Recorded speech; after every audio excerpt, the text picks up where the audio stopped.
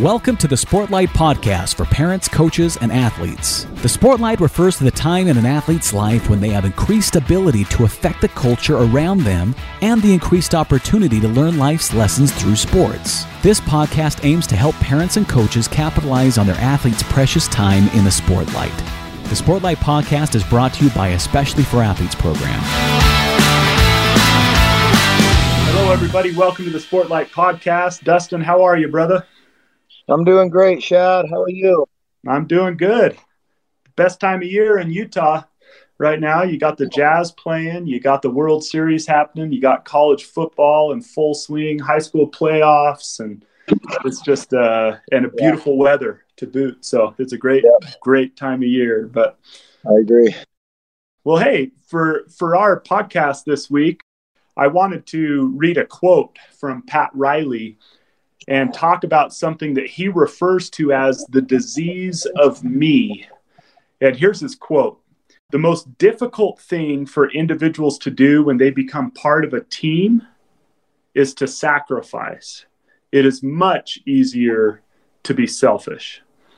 I think that's a pretty profound quote. And he goes on to give these six kind of statements to help us each analyze ourselves and see if we have any disease of me in us. And so I would love to talk about these six diagnostic statements here that he gives. How does that sound? Yeah, let's do it.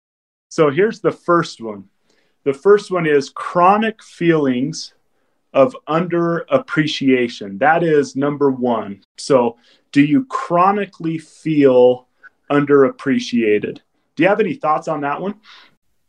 I think more so now, just the attention that kids get on social media after games, that you feel underappreciated if you don't, have your school or your team or, your coach or whomever recognizing you, or if you're at a college and you're not being highlighted as much. I think that's one of the things, name, image, likeness, rules now in the NCAA, and kids being able to be paid is going to be, and I know that I've talked with college coaches that this is one of the things that they're afraid of, is there's going to be this feeling of appreciation, that why is the quarterback being given money when I'm not? I'm the offensive lineman that blocks for him. If I don't block, he doesn't throw that touchdown pass. And there's truth to that, but that can cause a real wedge in a team. If you're the athlete on the basketball team and you don't feel like you're being highlighted enough in the program or on the poster or in the offense, you're a better shooter than you're not getting enough plays called for you. You're not appreciated. You don't feel like your work that you've put in is appreciated. And that turns very much to, okay, well then when I do get the ball, I got to get mine, and now you have a selfish, bunch of selfish guys out there playing. And what he talks about, that disease spreads. And if you get multiple guys on a team playing that way, then that really is, it is a disease that ruins teams, the disease of me. And that feeling of being underappreciated, and that chronic, he says the chronic feeling, that it's a chronic feeling constantly of they don't appreciate how hard I work. They don't appreciate. So then, well, I'm not going to work as hard, or I'm just going to take care of me. I'm going to worry about me.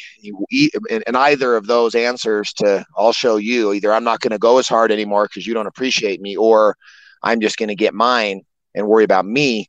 Those are both just cancers to a team. I totally agree. I'm trying to think of, I see the name, image, likeness stuff. And of course, when you get up into the professional ranks, guys are thinking, man, I need to get mine so I could get paid. When it gets down into the younger kids, I think sometimes this manifests itself as the kid who's constantly pouting, constantly feeling like they aren't playing enough, or they get a role on a team and they don't like the role that they've been given. I love that word you highlighted already, but the chronic. I think it's natural to feel sometimes like, I don't feel like I was appreciated as much as I could have been, right? But this chronic, every practice, every game, and they're coming home with parents and they're talking about, my coach doesn't even recognize how good I am. My coach just never gives me the opportunities I deserve. And, if those things are being said, that might be a time for parents to talk to their their kid about the principle of selfishness and that disease of me. So that's awesome. That's number one. Okay, let's move to number two. Paranoia over being cheated out of one's rightful share. There's probably some things relating to number one, but someone who's constantly paranoid that they're being cheated out of their rightful share. How do you think that looks with a high school, college athlete? Well, I think you're right.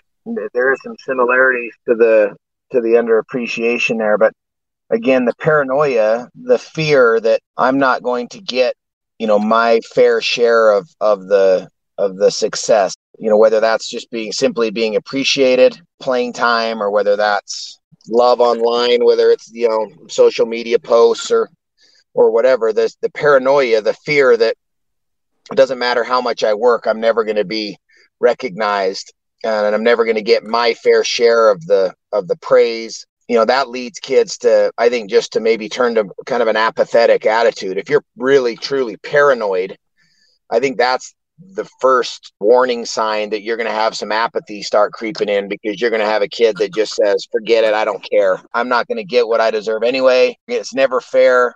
I don't get as much as he gets, whether that's playing time or points, or just like we talked about in the last sprint, just public appreciation, and recognition and appreciation are different things too, right? So you can be recognized, but if somebody doesn't really feel truly appreciated, again, that's a warning sign that selfishness and apathy next up on their feelings towards their team.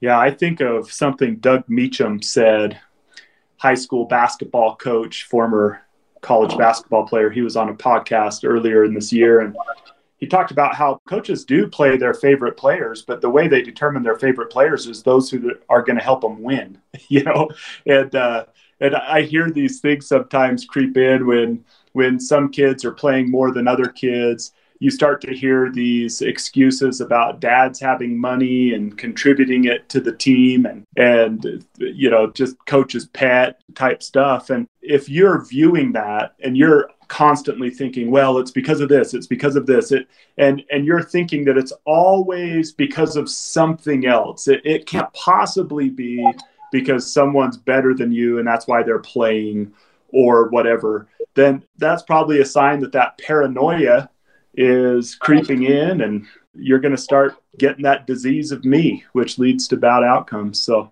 yeah, I agree. Okay, number three. This is one that really I have some strong feelings about, but I'd love to hear yours first. The leadership vacuum resulting from the formation of cliques and rivalries within a team. Yeah, leadership on a team. It's interesting because you have the manufactured leaders, and what I mean by that are the ones that are you call to be leaders. A coach maybe calls some kids to be the leaders. He picks them. He forms the council or his captains, right? And they become the 3 or 4 captains of the team.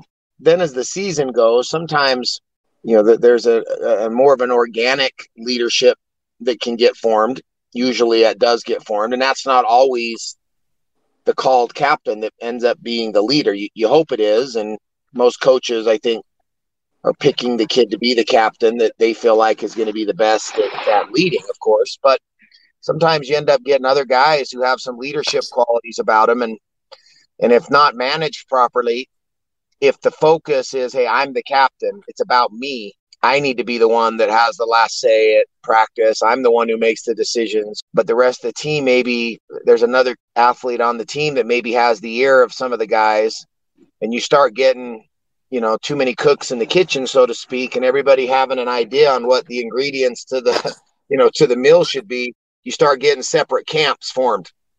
And anybody who's been on a team knows that if you've got 2 or 3 different cliques forming where, you've got the group of kids that don't feel maybe, and that could form on maybe these first 2 principles, that you could have your first clique be the group of kids who feel underappreciated. And then you got a group of kids, who feel like they're just better than everybody else. And then you've got the seniors that have more experience. So I don't want to hear from a sophomore. You haven't earned the right to say anything yet or to have a leadership position, even though that sophomore may be a very good leader. You have the seniors on every team who it's a seniority thing. I deserve to have a voice simply because I'm older. I've been here longer.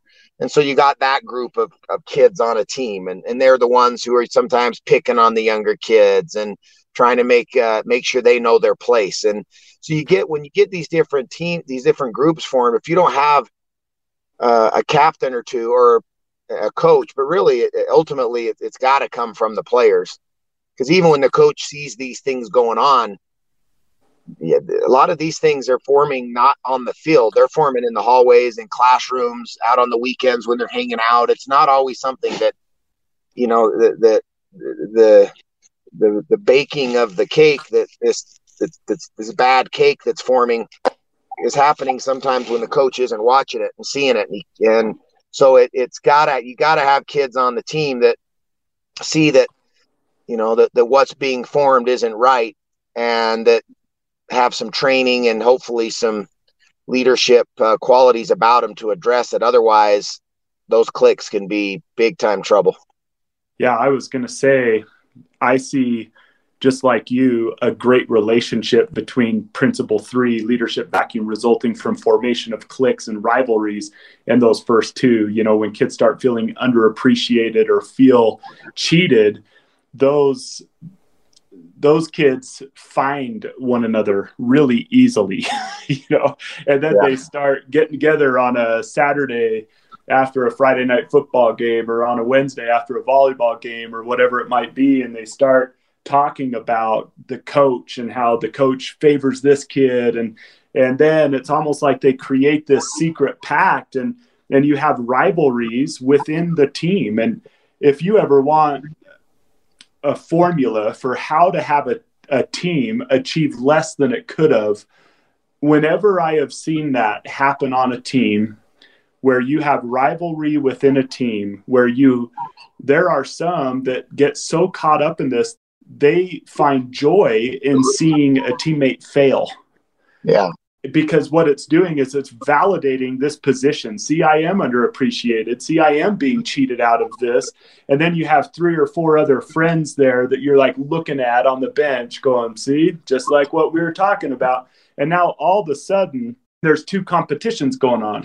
It's hard enough to beat the opponent, but when you're sitting there trying to beat half your team and the opponent, it's just not going to happen. And not only that, but it takes the joy out of being a teammate and working with people that you love for a goal. And so if there's cliques and rivalries, people getting together and talking about other people on the team at those informal moments you're talking about, Dustin, a true leader would say, hey, stop it, man. We aren't going to have this conversation. If there's something we need to talk about, let's talk about it as a team. We aren't going to do it here.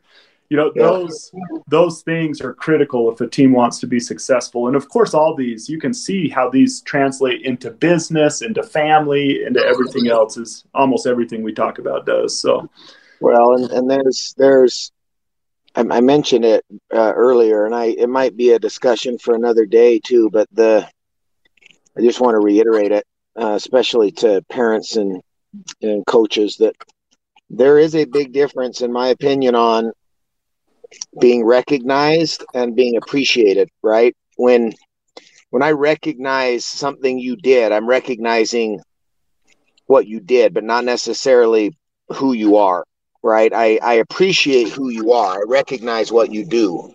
So it's one thing for me to recognize the best player on the team, or to recognize, the touchdown pass or the 25 points in the basketball game or whatever, and recognize it and make sure that everybody knows how well, somebody played. And not that that's not going to be, that the person isn't going to be grateful for that recognition. But when I appreciate who you are, I appreciate the work you put in. I appreciate the attitude you took after, you had that success. I appreciate your work ethic and your humility and who you are as a person. The way I talk to you and I'm appreciating you versus when I'm recognizing you is different. When I can put my hands as a coach, if a coach can put his hands on the shoulder of a player, or a boss of a manager or leader in a business can do it to an employee, or a mom or dad to their child, right? When we put our hands on their shoulders and say, hey, you need to know how appreciated you are here, how much we appreciate all you bring to the business, or all you bring to the family, or all you bring to the team. We see all the things you're doing, even though it's not always recognized. I appreciate the effort you put behind the scenes, and when the lights aren't on the court or the field. That's what I appreciate the most about you.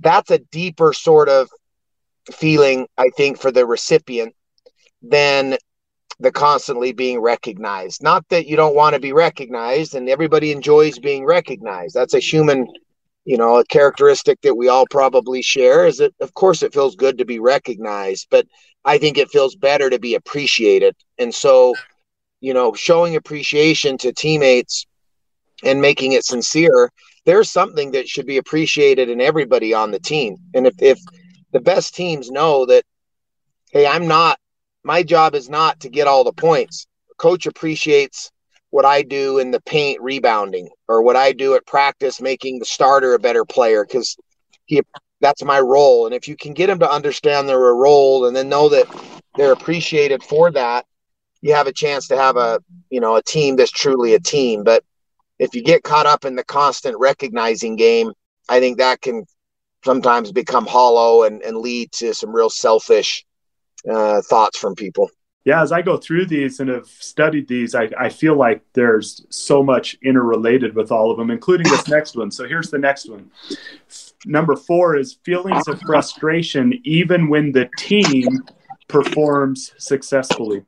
Yeah, that's a big one. And that's one that I don't think there is a team in any sport in the world that doesn't deal with some element of that. Not to the point where it becomes necessarily a disease.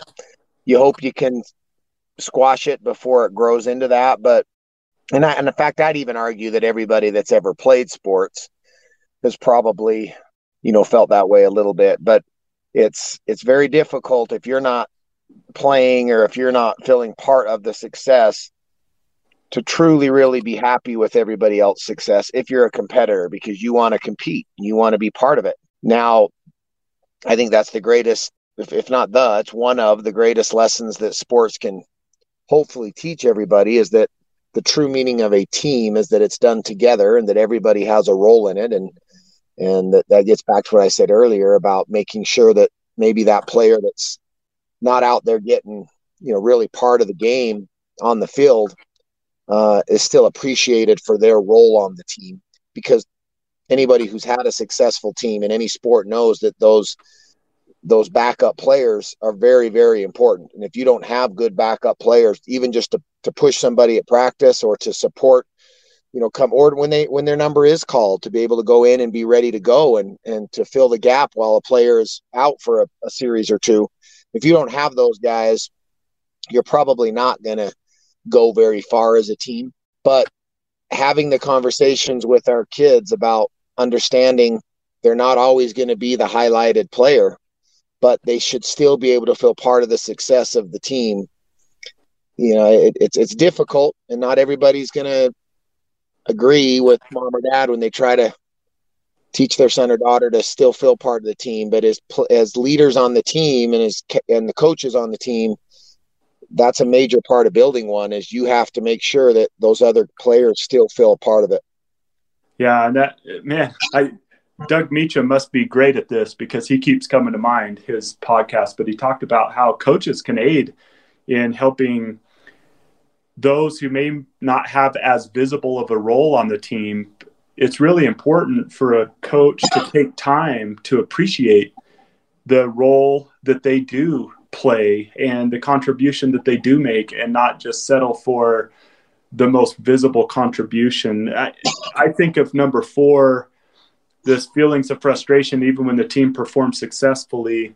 If you're sulking after victories because you had a bad game or whatever, you have at least a portion of this disease of me, that you're a little bit too worried about how you look and how you perform, and it's too much about you. And so, and for parents, that is, for a coach, coming at it, having been a coach, for most of my adult life in some capacity, but especially in the team sport, that might be, it's one of the most frustrating things as a coach is when you've put in all the time and effort that you and your staff have put in to preparing for a game, and you go out and you play in the game, and you're able, you win a hard fought game, and you see the joy in all the players.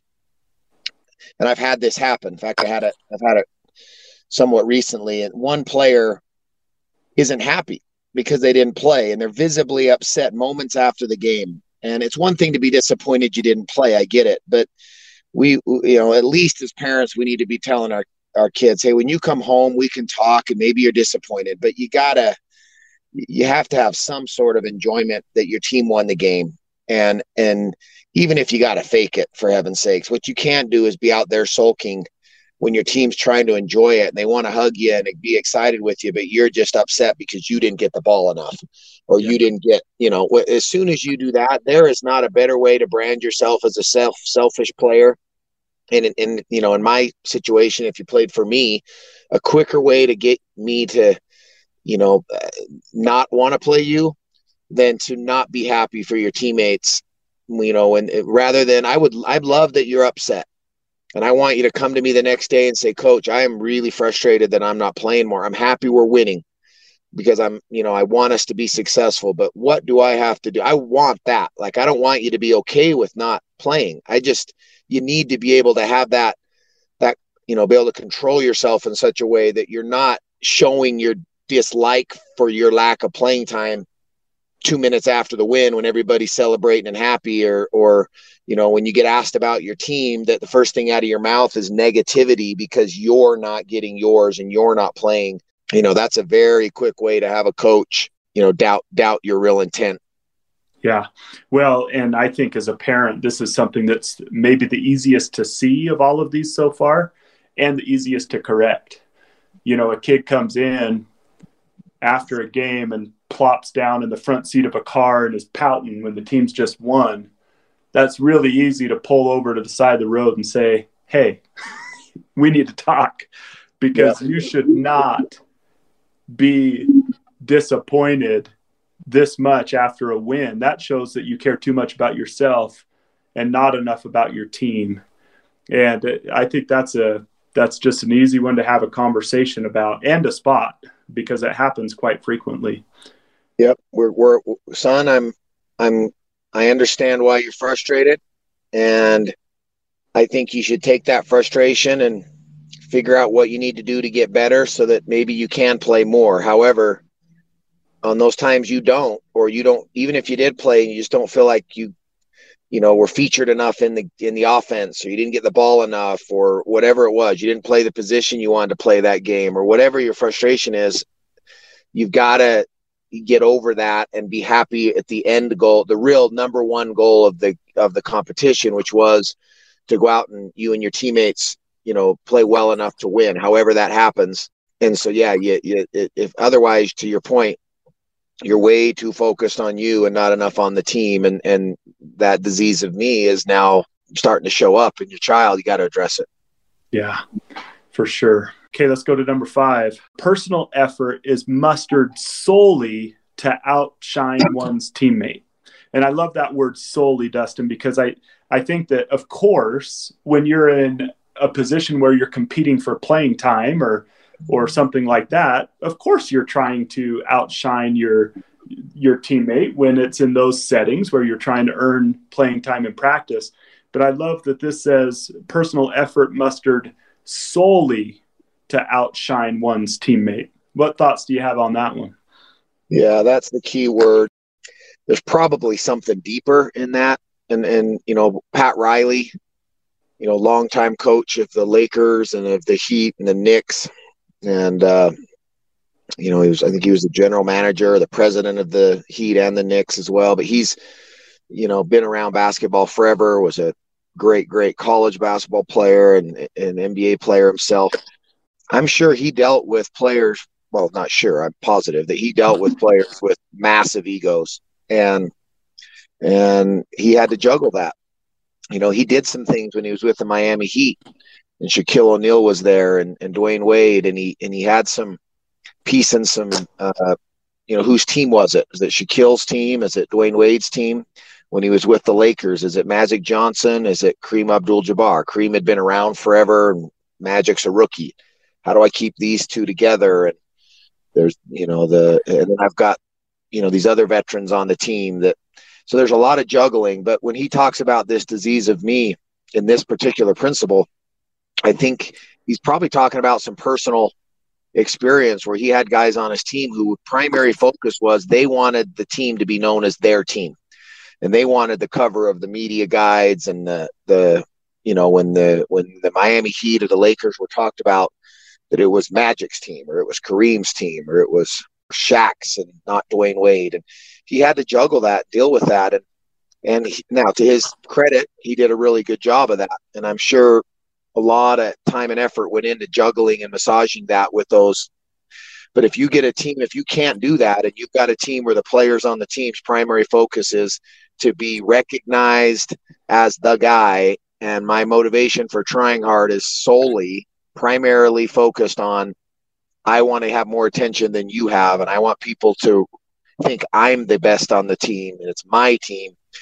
You get a couple of guys with that sort of attitude, you actually might have some good individual players, but it'll be like those teams we see all the time that have a bunch of really good individual players, but they just can't seem to win because you get to the end of games and those guys well, I got to be the guy. I got to have the ball. I've got to be the one making the decision. And there's not enough balls to go around in that moment. And you usually those teams end up losing with a bunch of really good players on it. And you see that all the time where the most talent on the team is not always the team that wins. In fact, it's probably most of the time not. It's the team that plays together, the very best.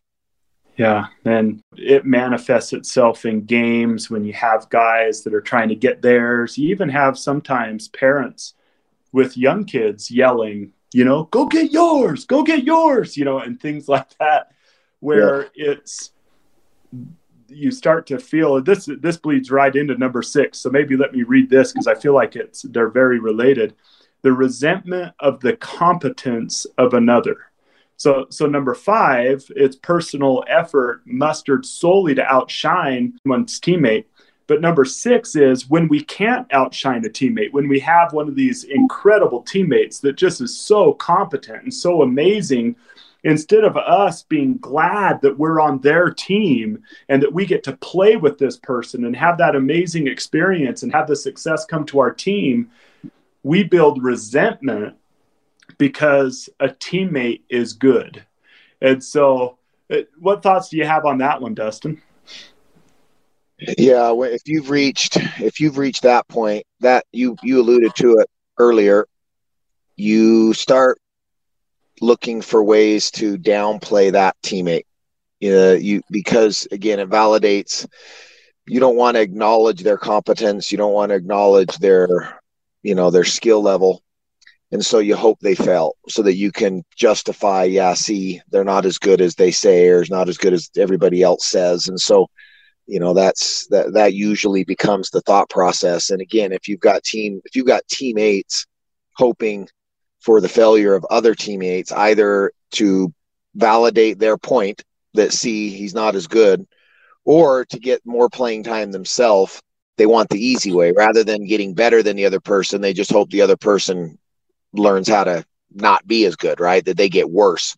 It's a lot easier if they can just not do well for me to get my playing time than it's going to be for me to get bigger and faster and stronger. That's going to require a lot of effort. And, that goes to his point about, selfishness is easier than sacrificing. So, if you start running into a situation where your player or your child or for any athletes that listen to this podcast, if those are the sort of thoughts that are going through your head where you're starting to resent and be bothered by the competence of your teammate, rather than what you said earlier, embracing it, right? Being thankful that you get to play with a teammate like that and acknowledging it. Like, that's where we should just say, the people who played with, with Michael Jordan, who have played with, some of the greats over the years, I loved the fact that Scottie Pippen, instead of fighting that he was always the number two, just acknowledge the fact that Michael Jordan's just different. He's just better, and he went through that. If you study that Chicago Bulls team, there were some times when Scottie Pippen thought that he was kind of he was in the shadow of Michael Jordan, but he finally just learned to embrace it. Man, how lucky am I to play with this guy? And he's going to make me better. And once he embraced that and realized that I can be the number two on this team and be very, very successful at doing that. But man, how lucky am I to have this guy playing with me? He became and still is one of the all-time greatest players to ever play. Instead of saying I need to get traded, get me out of here, I can't play with this guy, I need to go somewhere where I'm the highlighted guy. And if you look at pro teams, many, many times you see that guy that leaves a good situation because he's upset at the attention being given to another teammate, probably to the point of resenting the competence of the other player. And he goes somewhere else thinking the grass is going to be greener, and you never hear from the guy again. And, in high school sports and youth sports, it's a little more difficult to do that, although it's getting easier and easier at the high school level, and kids just transfer and look for the easier road. But in most cases, it's harder to do that. And so you either just have a miserable experience, or as a parent, hopefully we can do something to help our child not feel that way and still get something positive out of their experience. Yeah.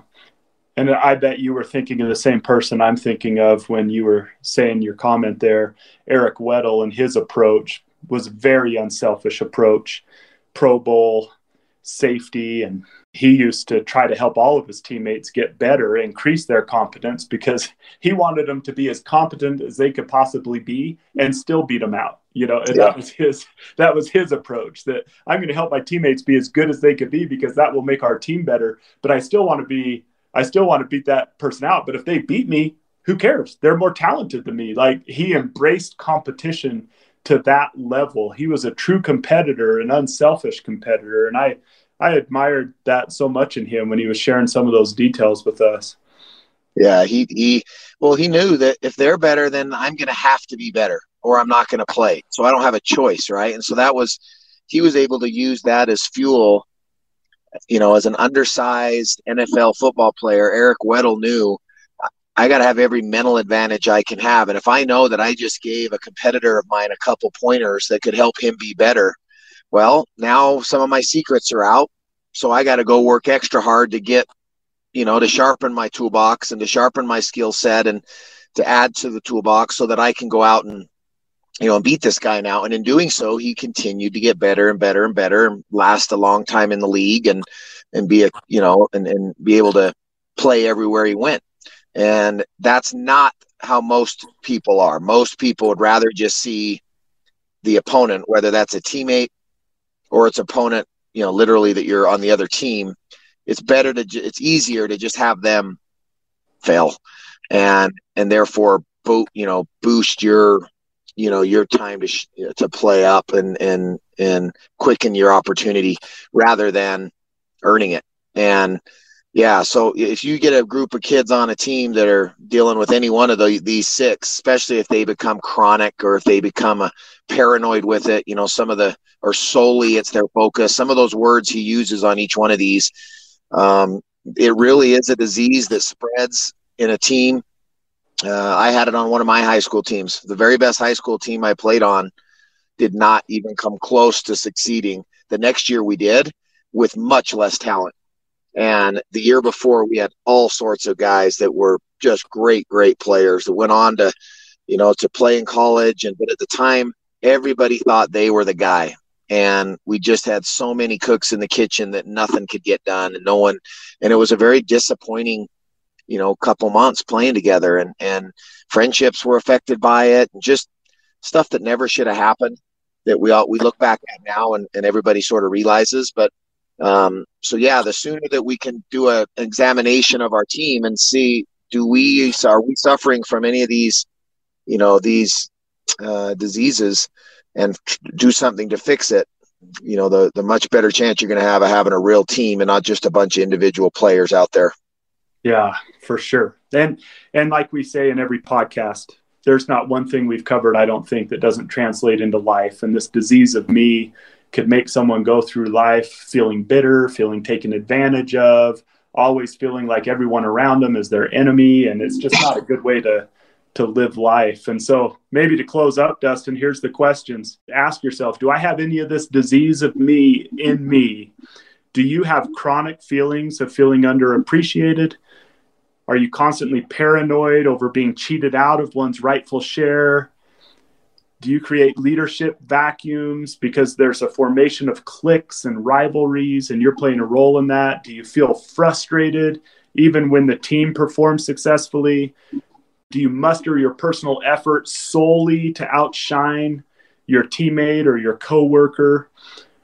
And do you have resentment at the competence of other people? And so I think those are awesome questions to reflect on. And going back to that quote where we began, the most difficult things for individuals to do when they become part of a team is to sacrifice. It is much easier to be selfish. So it sounds from Pat Riley's point of view that it's easier to let these attitudes creep in, which must mean that it takes conscious effort to keep these attitudes out of our lives. And I think we'd be well to keep them out of our lives in every area of our life. So thanks, Dustin. Great thoughts, brother.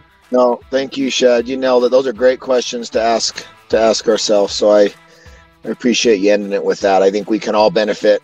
This isn't just a youth sports or a high school sports conversation. This absolutely is in for adults and other areas of life, something that we should do a examination of our own attitude and make sure we're not suffering from one of these diseases. So yeah, man, eyes up, do the work.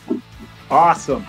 Thank you everyone for joining us. Please subscribe, please share this with people who you'd be interested. If you have an opportunity, please give us a 5-star rating and leave a review. That really helps the word to get out about the podcast. And so we appreciate you joining us today. Eyes up, do the work.